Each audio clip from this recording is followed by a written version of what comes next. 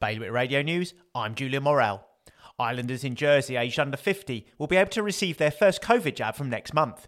The government has announced the second phase of the island's vaccination programme, which will involve immunising those aged 18 to 49 based on age groups. All those aged 40 to 49 will get their first dose in early April, 30 to 39 in early May, and 18 to 29 in late May.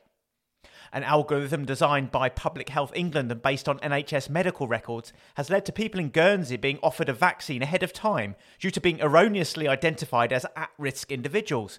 Express has received numerous calls in recent days from islanders with no known medical concerns who have been offered a vaccine reserved for people with underlying health conditions. One of Jersey's most iconic planes is to be saved following a nominal bid of £1, after it looked like it was going to be taken apart or left to rot when the company who owned it fell into liquidation. The Duchess of Brittany's fate was left hanging in the balance earlier this year, but Jersey Aero Club treasurer Matt Palmer has stepped in to save it from disrepair and keep it in its rightful Jersey home. Guernsey's former Chief Minister has asked that education investigate the impact of both lockdowns on island students.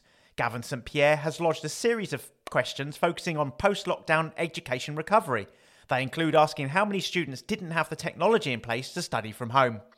More on all these stories at www.bailiwickexpress.com. Today's weather, mainly sunny with some cloudy spells expected this afternoon, a top temperature of 12 degrees. Bailiwick Radio News.